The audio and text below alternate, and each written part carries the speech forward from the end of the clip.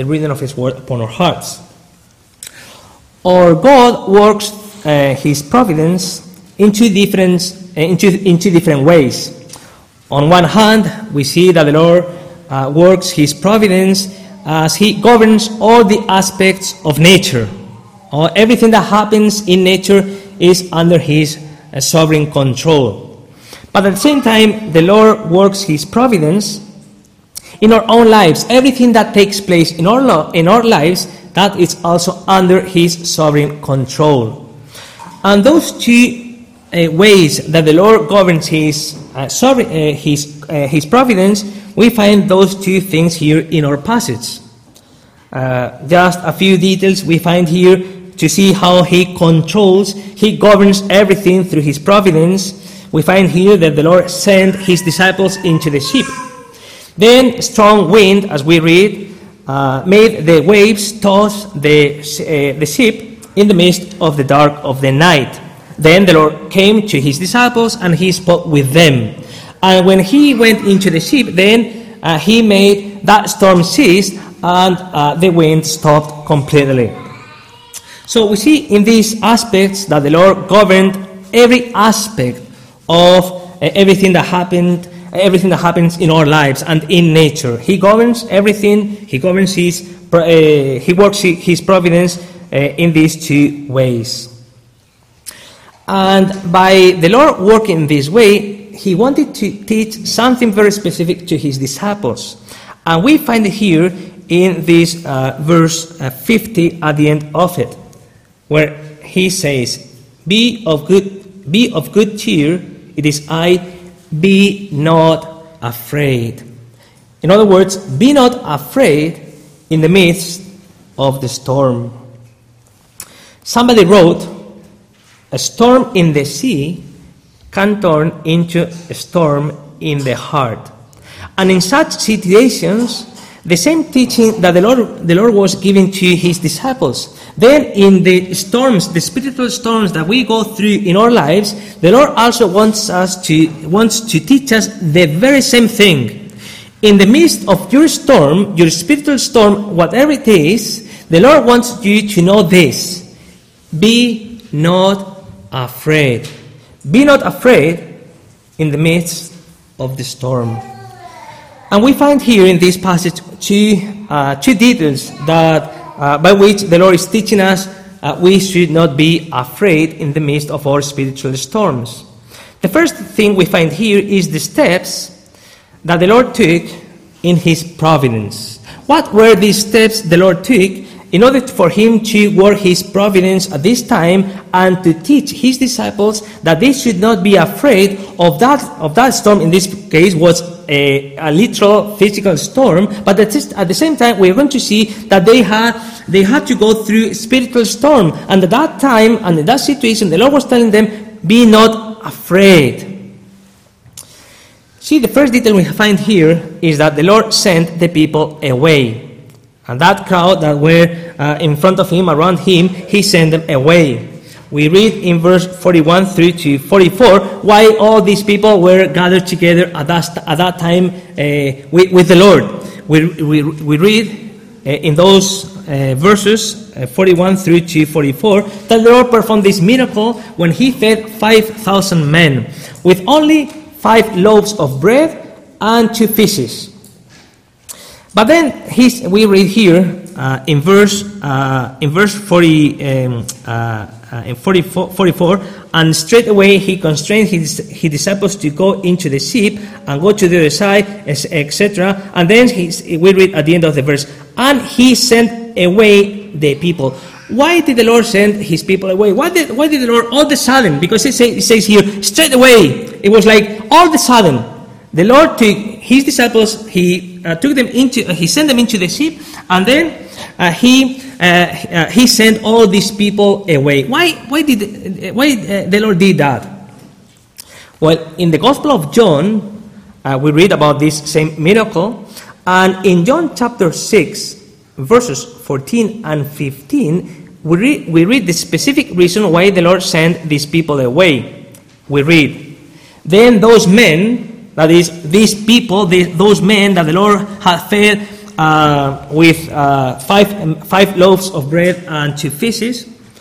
He said, then those men, when they had seen the miracle that Jesus did, feeding all these men miraculously, they said, this is of a truth that prophet that should come into the world.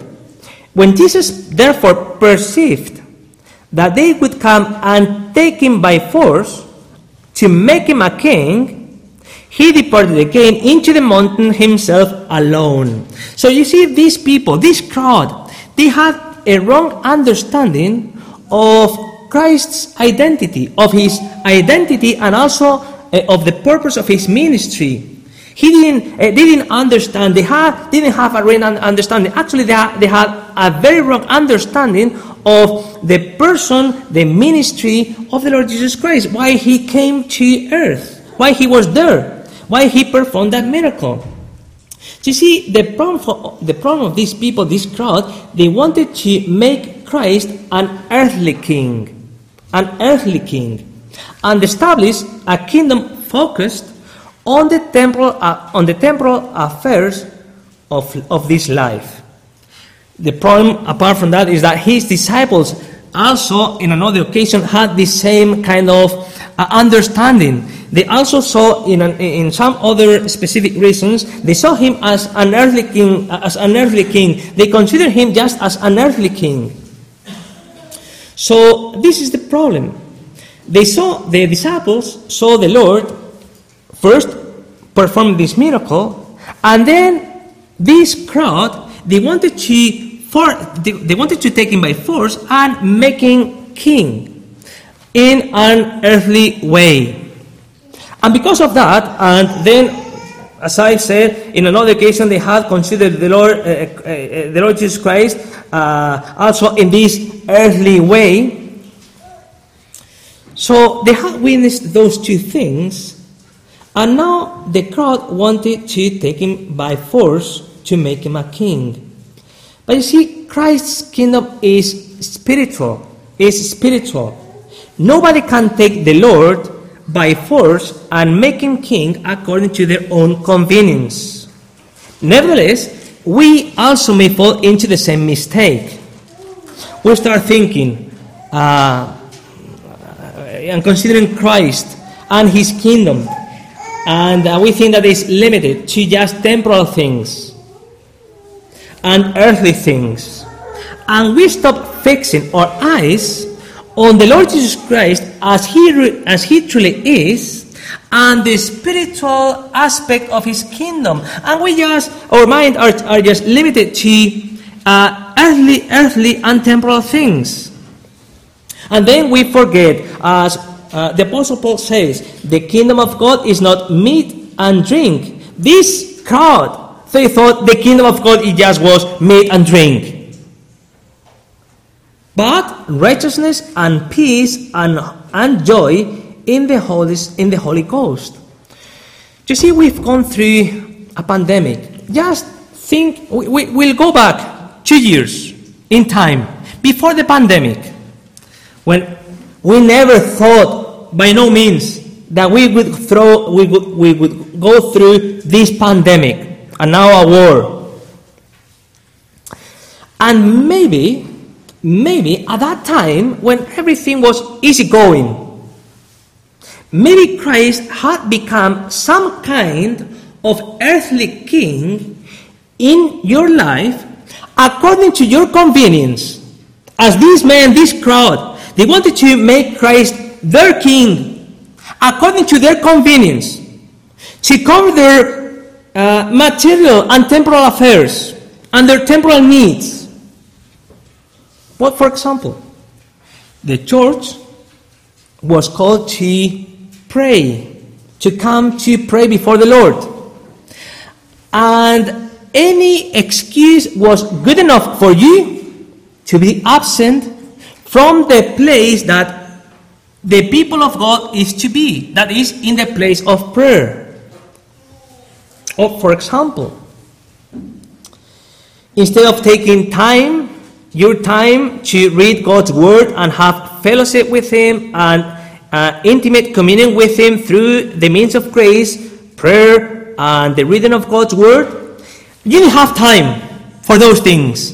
But you have plenty of time to spend it on TV, on Facebook, for example, or YouTube, or whatever you want to put there, sports, anything. You didn't have time for Christ and His Word, but you have plenty of time for so many other things. You wanted Christ in some areas of your life, but not in all the areas of your life. You want Him to provide for you on temporal things, but you didn't care about the spiritual aspect of His kingdom. Or maybe you talked about so many different things. Some of them, right things, lawful, legitimate things. In some other occasions, worldly things. And you had time to speak about all those things to your family, to your friends, to your companions there in school, university, any other place, or at work. But no time at all to share this gospel, to talk about Christ to your friends, to your family, to your workmates, and so on. Do we not have to confess that is the situation of so many in the church today? See, the problem is that that crowd there, those men there, they wanted to take Jesus by force to make Him their king, according to their terms and according to their conditions. And so many times, when everything goes so easy, we take for granted so many things. And yes, we want the Lord, we want Jesus Christ to be our king. But according to our own terms and according to our own conditions. Or maybe you are here tonight and you're not saved. And yes, of course, I want Him to be my king in the sense that I want to be saved from condemnation, from damnation in hell. In that sense, I want Him to be my king. But I don't want Him as my king in the rest of my life. You want Christ, your king, as your king by force, but only according to your own terms and conditions. That's what the crowd wanted to do with Christ at that time. And His disciples saw that. They were witness of the miracle and also of what these men wanted to do with Him by force. But then the Lord had to do something to teach them. Because as I've said, in some other occasions, they also had this same notion, wrong notion about Him. So He not only sent the people away, but He also sent His disciples to the sea. See, that's why we've read here in verse 45, and straightway, that is immediately, as soon as He sent those people away, as soon as He had performed that miracle, and these people wanted to make Him by force, then straight away, immediately, He sent His disciples into the sea, and then He sent the people away. You see, the Lord is showing us here something very important, and it is that a great blessing as it had been the feeding of all those men. This miracle, a great blessing, may turn into a great danger if we abuse it. So straightway, immediately, the Lord can change the whole situation to deliver us from such a danger, from abusing a blessing and turn a blessing into something that can be a danger for us, because we consider it in a worldly way, in a worldly manner. Take note of what we read, the following thing. You see, it says there, And straightway he constrained his disciples to get into the ship. That is, they didn't want to go so easily. He had to oblige them. He had to make them go. They didn't want to go into the ship. They wanted to be with him. He had performed such a big miracle, such a blessing. And it seems, from the human perspective, it seemed that he was about to be made king. So they were not willing so easily to go. And in such a situation, the best the Lord can do for our good is to isolate us.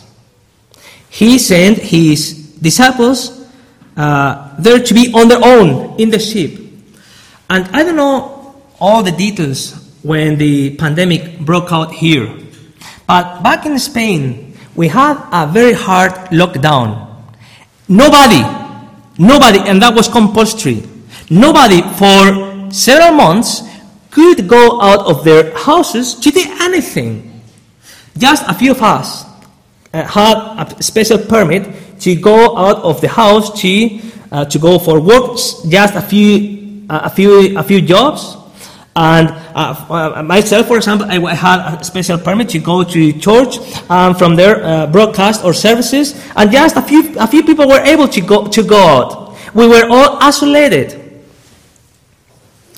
I don't know if that happened here to such a degree. But you see, from this easy going in our lives, just taking everything for granted, everything is taken away. And we were isolated. But take note of a detail here, because this isolation of the disciples was not in a quiet, easy, comfortable place.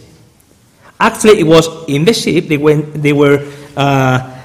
Lord sent them into the ship, and from the ship to the sea, and then from the sea into the storm. It wasn't an easy, quiet, comfortable place. They were in the middle of a storm. And we read in John chapter 6, the same passage there in the book of John, in the Gospel of John, verse 16, that his disciples went down unto the sea when the evening came.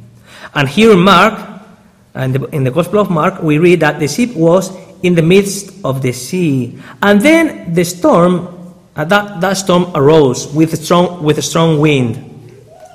Now we read another very important detail here in this verse 48 of our passage, that says that it was about the fourth watch of the night when it took place, when this wind arose and they had this hard time. The disciples got into the ship when it was getting dark, when the evening was coming, which took place around the first watch. We read here about the fourth watch. Well, in that area, when the day starts getting dark, is at the first watch, and that is, in order for us to understand it, the first watch was between 6 and 9 in the evening when it's getting dark, and the fourth watch went from 3 to 6 at night. And the Apostle John says there in his Gospel that they had moved, while they were rowing, they moved only 25 to 30 furlongs. That in miles is 4.5 miles. So that means the disciples had been rowing for 6 to 7 hours, rowing, and they had only moved 4.5 miles from the shore. And they were right in the middle of the sea, and they still have to row another distance, the same distance, more or less, another 4.5 miles. They were right in the middle. And they had, as we read here, they were toiling in rowing. But that was not the worst thing. The worst thing was that we read in verse 47, the ship was in the midst of the sea. That was not the worst part. The worst part, it was not that there was a strong wind. The worst part, it was not that it was a storm, that they were in the middle of the dark. This is the worst part. And he, that is Christ, and he alone on the land. That is, the worst thing for the disciples was their feeling of being left alone. That the Lord was not with them in the ship, that he was in the mountain. You see, a spiritual kingdom is everywhere. But that crowd wanted to make the Lord by force an earthly kingdom, an earthly king. And the disciples had this notion in some other occasion, and they had seen this miracle performed, and they had seen the people that they wanted to make the Lord king by force, an earthly king. And now the Lord takes them into the ship and into the middle of the sea with this big storm and this strong wind. And with that notion, that is an earthly king can only be in one place at the same time. If the Lord was in the mountain, he couldn't be there with them in the ship.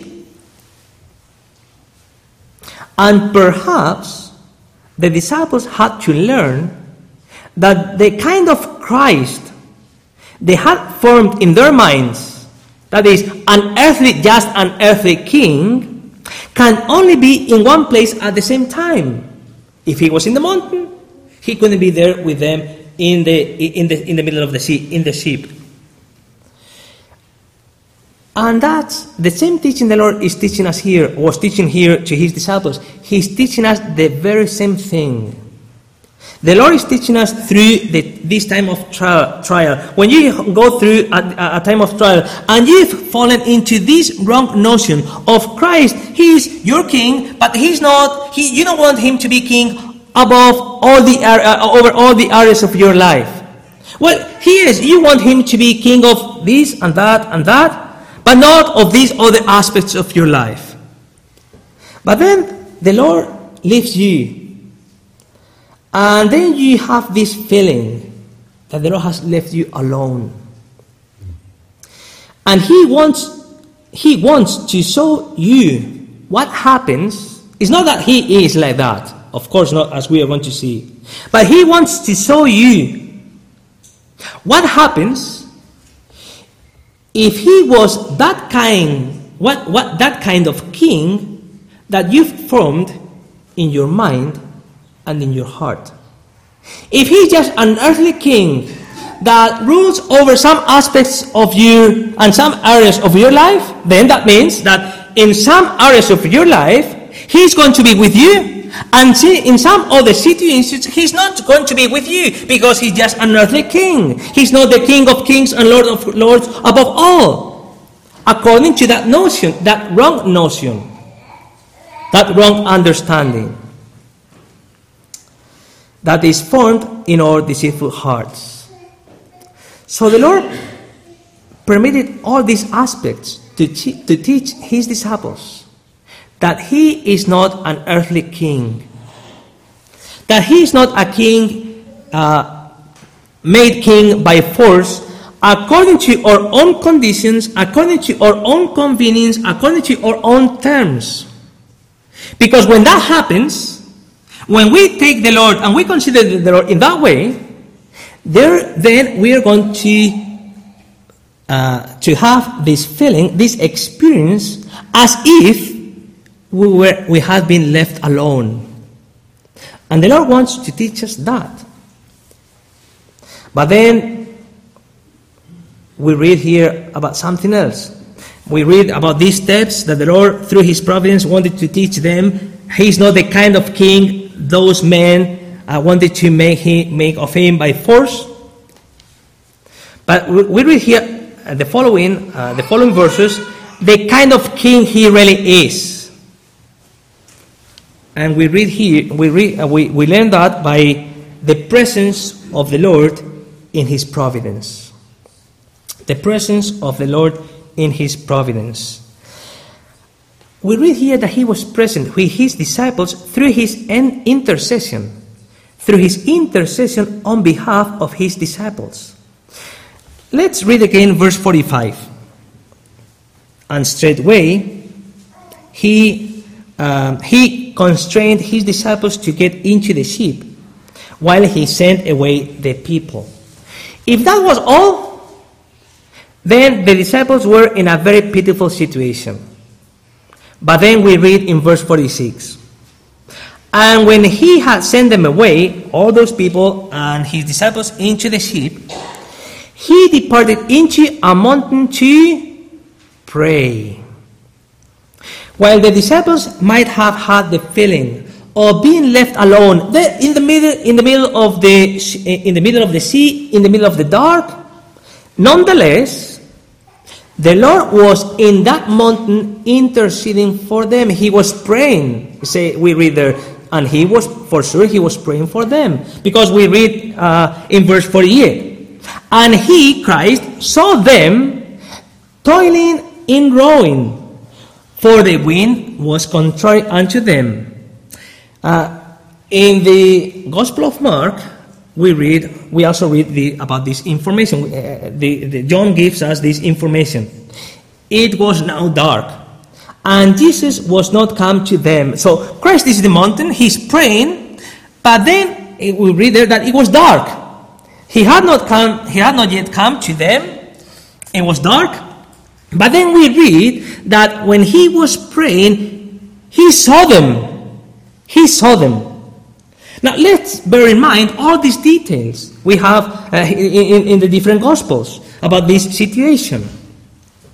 It was already dark, and the ship, the boat, was at least, that is, from the shore to the point where they were, 4.5 miles away from the shore.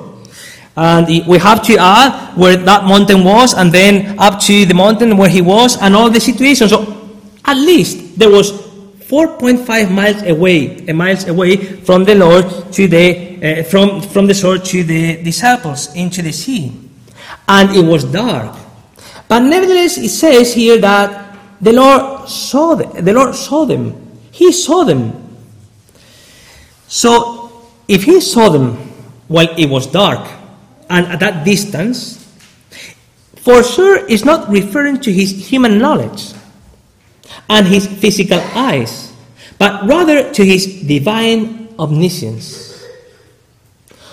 Our Lord intercedes for us with his divine omniscience. In the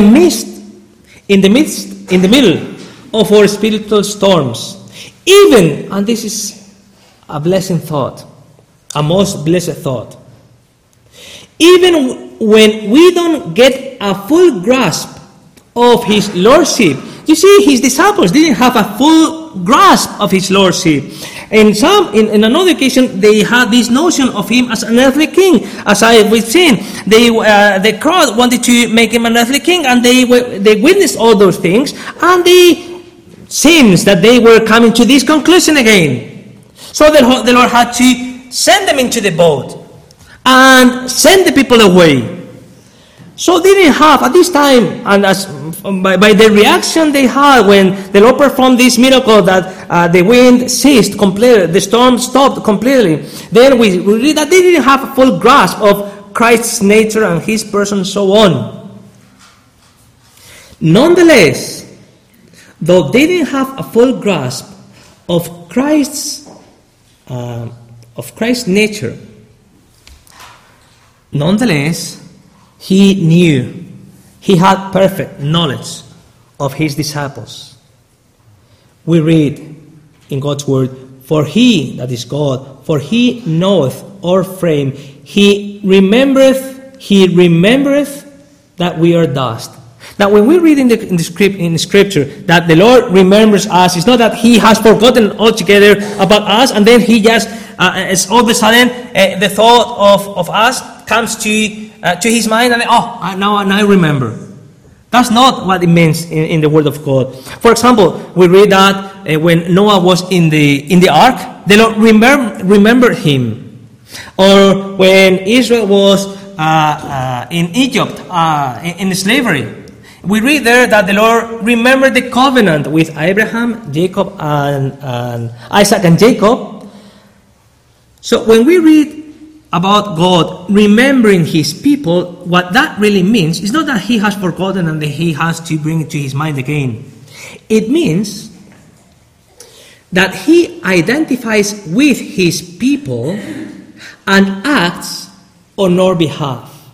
That's what it means when it says that he remembered. He is now come to identify himself. He comes to identify with Noah, and then he acts on his behalf. And then he makes the flood to cease. And also with the people of Israel there in slavery. The Lord remembered them. It's not that he had forgotten them, but now the time has come that the Lord is going to identify with his people. And that's why Moses, when he went to Pharaoh, he said, "Let my people go." He's identifying with his people and he acts on behalf of his people. So Christ here, he remembered his disciples. Not that he had forgotten them. But he is now identifying himself with them and is going to act on their behalf. And he now prays and he intercedes for them. And perhaps when we go through different experiences in our lives, trials, hard times, we may have the feeling that we have been left alone. But the Lord can see us in the middle of our spiritual storm. He remembers us. He identifies himself with us, and he prays and he intercedes on our behalf in his omniscience, because he knows everything and he rules everything. He governs everything. But then the next thing we read here is that he was present with his disciples through his manifestation to his disciples. See, he manifested himself to his disciples. Verse 48 and verse 49. We read, Jesus cometh unto them walking upon the sea, but when they saw him walking upon the sea, they supposed it had been a spirit. And Matthew, the Gospel of Matthew, as we read here as well, in verse 49, they say that they cried out. Try to picture the situation. These full-grown men, they were crying out for fear. It's a ghost! It's a ghost! Can you imagine the situation?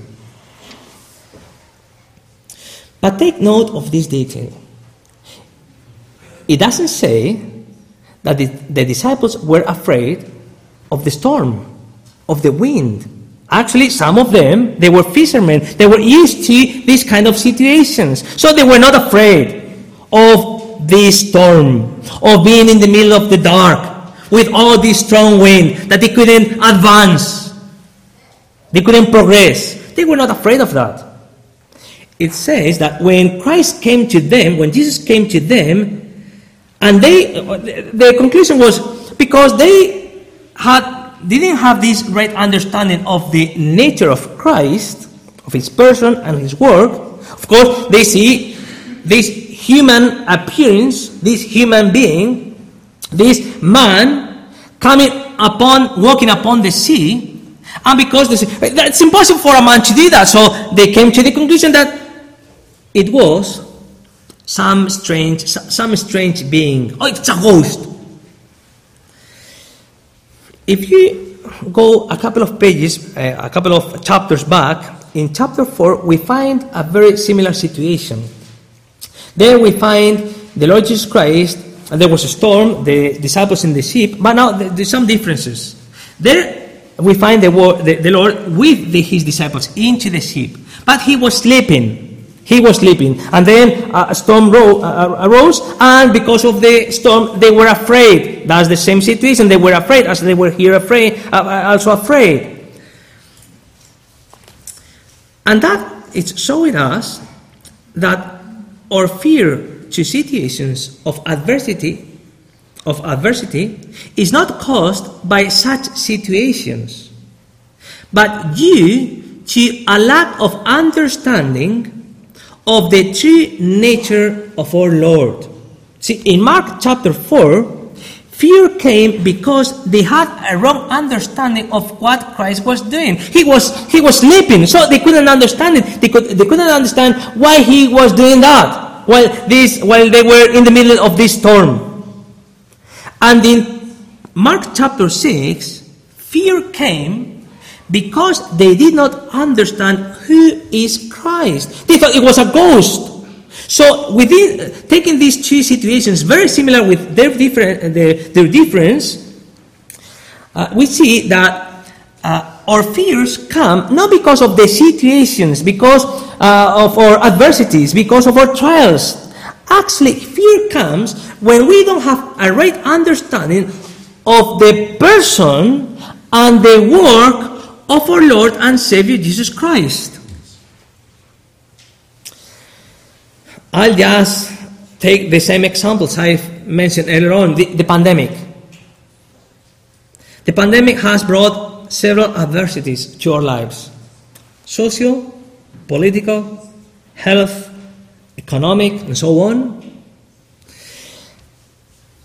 But in reality, we do not fear because of them, because of those situations. Fear really does not come because of those things.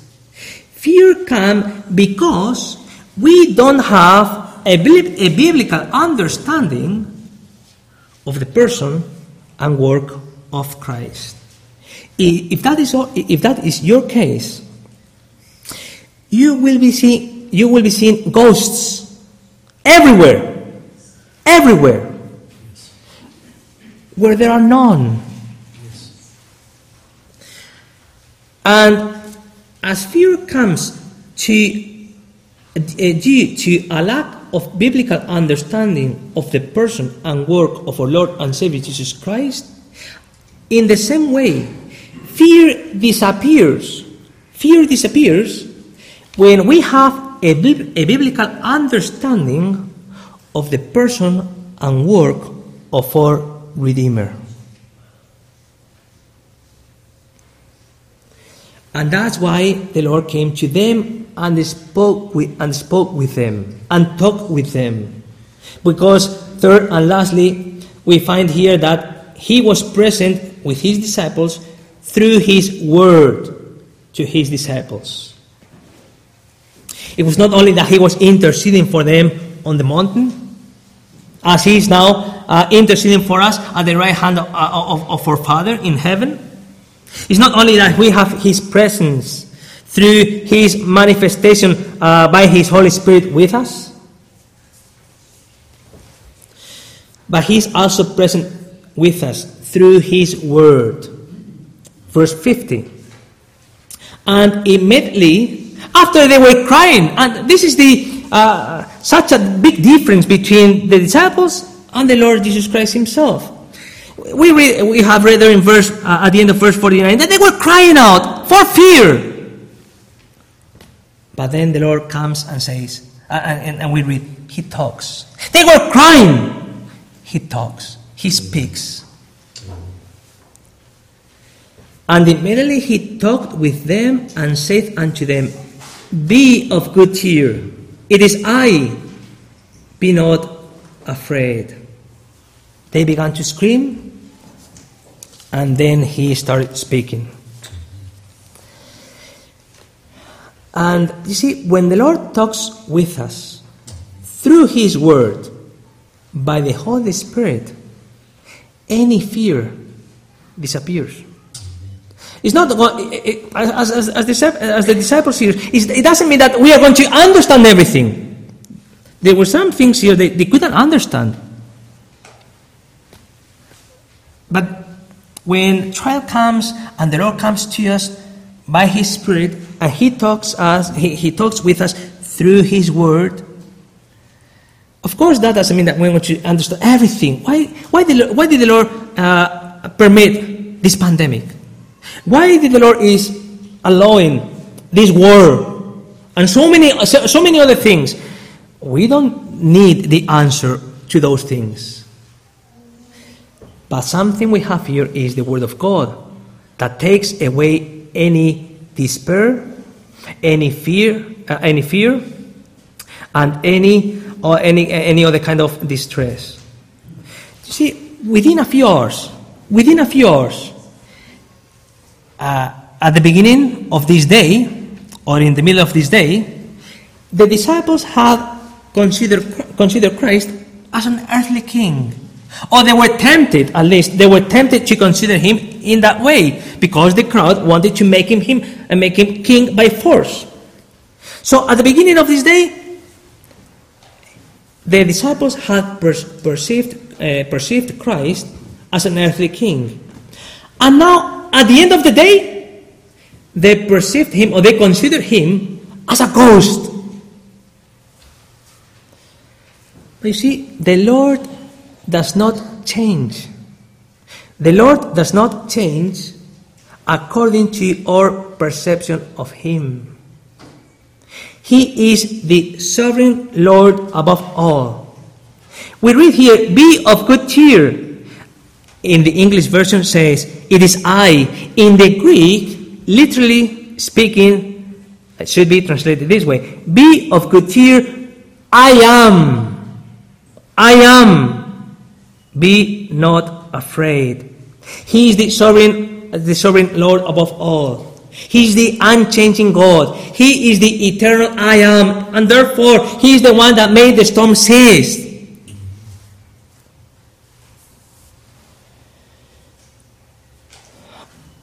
And you could be in the middle of a rough spiritual storm. In the midst of your lack of faith and knowledge. We all go through that situation in some moment of our lives. Lack of faith, lack of knowledge, lack of understanding. In the middle of adversity, we all go through adversity. We all go through trials.